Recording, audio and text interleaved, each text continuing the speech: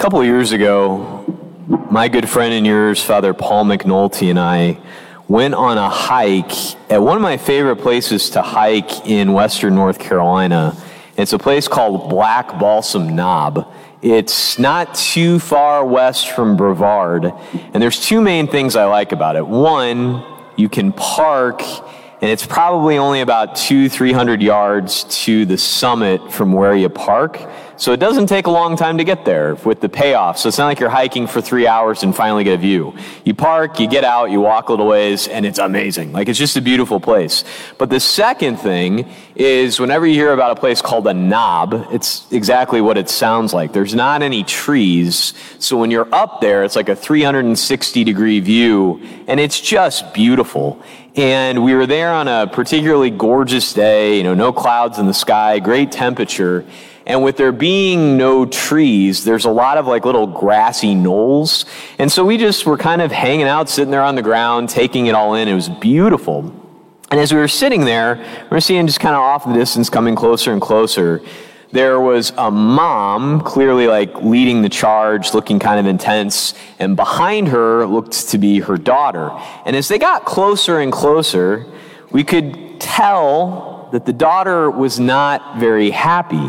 And she was clearly looking down, and eventually you could see at her phone. And we heard her say as they got closer and closer, "Oh, this is so boring. I hate this. There's nothing to do here." And the two of us just kind of looked at each other like, really? I mean, because the thing is, up there, it's just so glorious. And you see for, miles and miles. You're like looking over towards Asheville, all the mountains. It's incredible. It's like, come on, buddy, like just put the phone down. Like, you look at all that you have to see, but she was just so stuck on that phone. And I think when we get into Lent, it's sort of like a gift from Holy Mother Church to sort of like take the phone out of our hands, because we're surrounded by so much glory, so much goodness all the time. But just like the Israelites in the first reading, and we have a tendency to like put our heads down and just grumble, right? And so much of what we do on our phones is basically like just grumbling with apps, right? I mean, like you think about any comment box ever, it's just grumbling all over the place. And like to be able to stop and put that sort of stuff aside and look at all the glory that we have around us. And when I say like taking the cell phone out of our hands, it's like by prayer and fasting and almsgiving, it's this chance to sort of step aside and just see the great views that we have all around us. And we get this great vista today in the gospel. Now remember, this is the first of three of like the longer gospels from the Gospel of John we're going to get in a row at this point of Lent in year A. So today, Samaritan woman at the well. Next Sunday, we'll get John chapter 9, when Jesus cures the man born blind. And then the week after that, we have the raising of Lazarus from the dead. And each one of those is almost an entire chapter of the Gospel of John. I think you know me well enough to know that I would love to just spend like the next 3 hours going through all of this with you.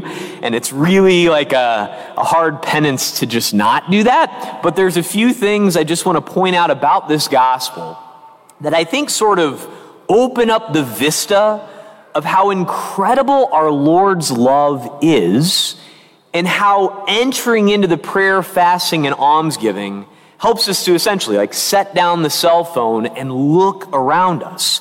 Now, there are three things in this gospel that are very strong foreshadowings of what's coming. So this was John chapter 4, almost the entirety. It was verses 5 to 42. And there are three things that point ahead to John chapter 19, which is going to be Jesus' passion. The first of those is when we specifically get from John what time of day this is, where we hear Jesus, tired from his journey, sat down there at the well. It was about noon.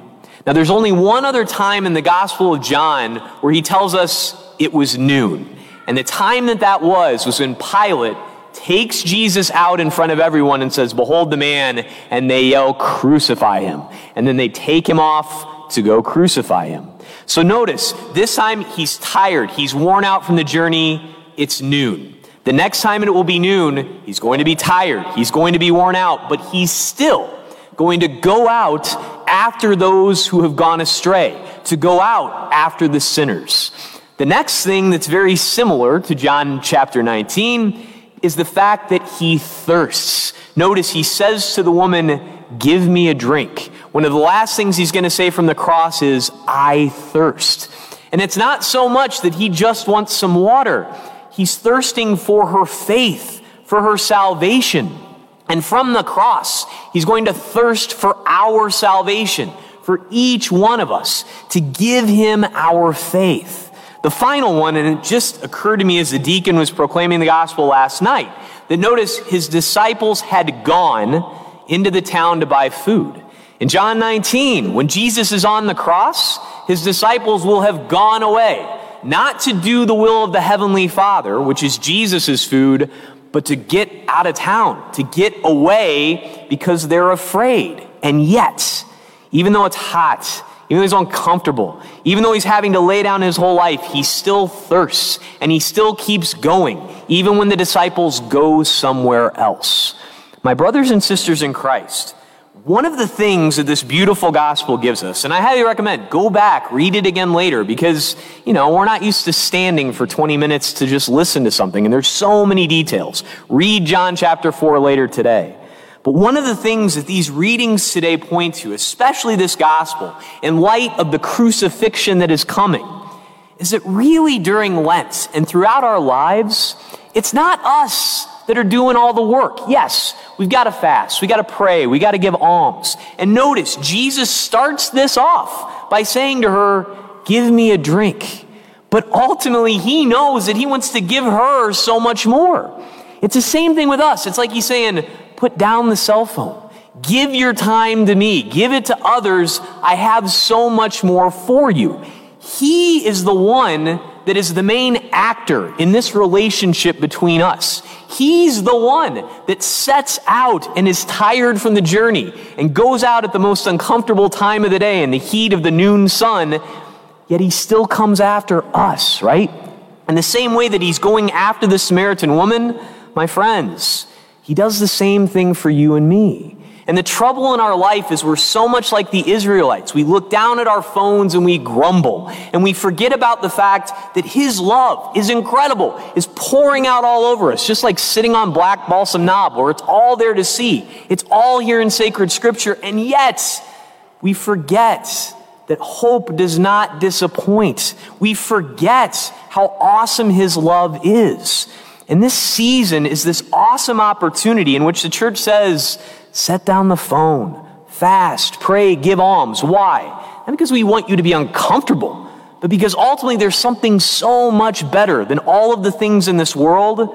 It's the love of Jesus, who will go to all the extents that he can, right down to the cross, right down to the depths of hell, to go after us because he thirsts for our salvation. It's so important for us to set those things aside and to recognize the fact that, honestly, during Lent, we're not the primary actors. Ultimately, it's our Lord and his love for us. Make sure that during this season, you take the time to let that soak in, to be in his presence, to recognize the fact that we get to approach him too, just like the Samaritan woman at the well, just like the people at the foot of the cross. Because every time we come to Mass, we get to participate in the passion, the death, and the resurrection of our Lord, who continues to come to us, even at the heat of the day, even at the cost of making himself uncomfortable. He is there thirsting for our faith. Make sure during this time you come to him and find that ultimate satisfaction in his never-ending love. Praise be Jesus Christ.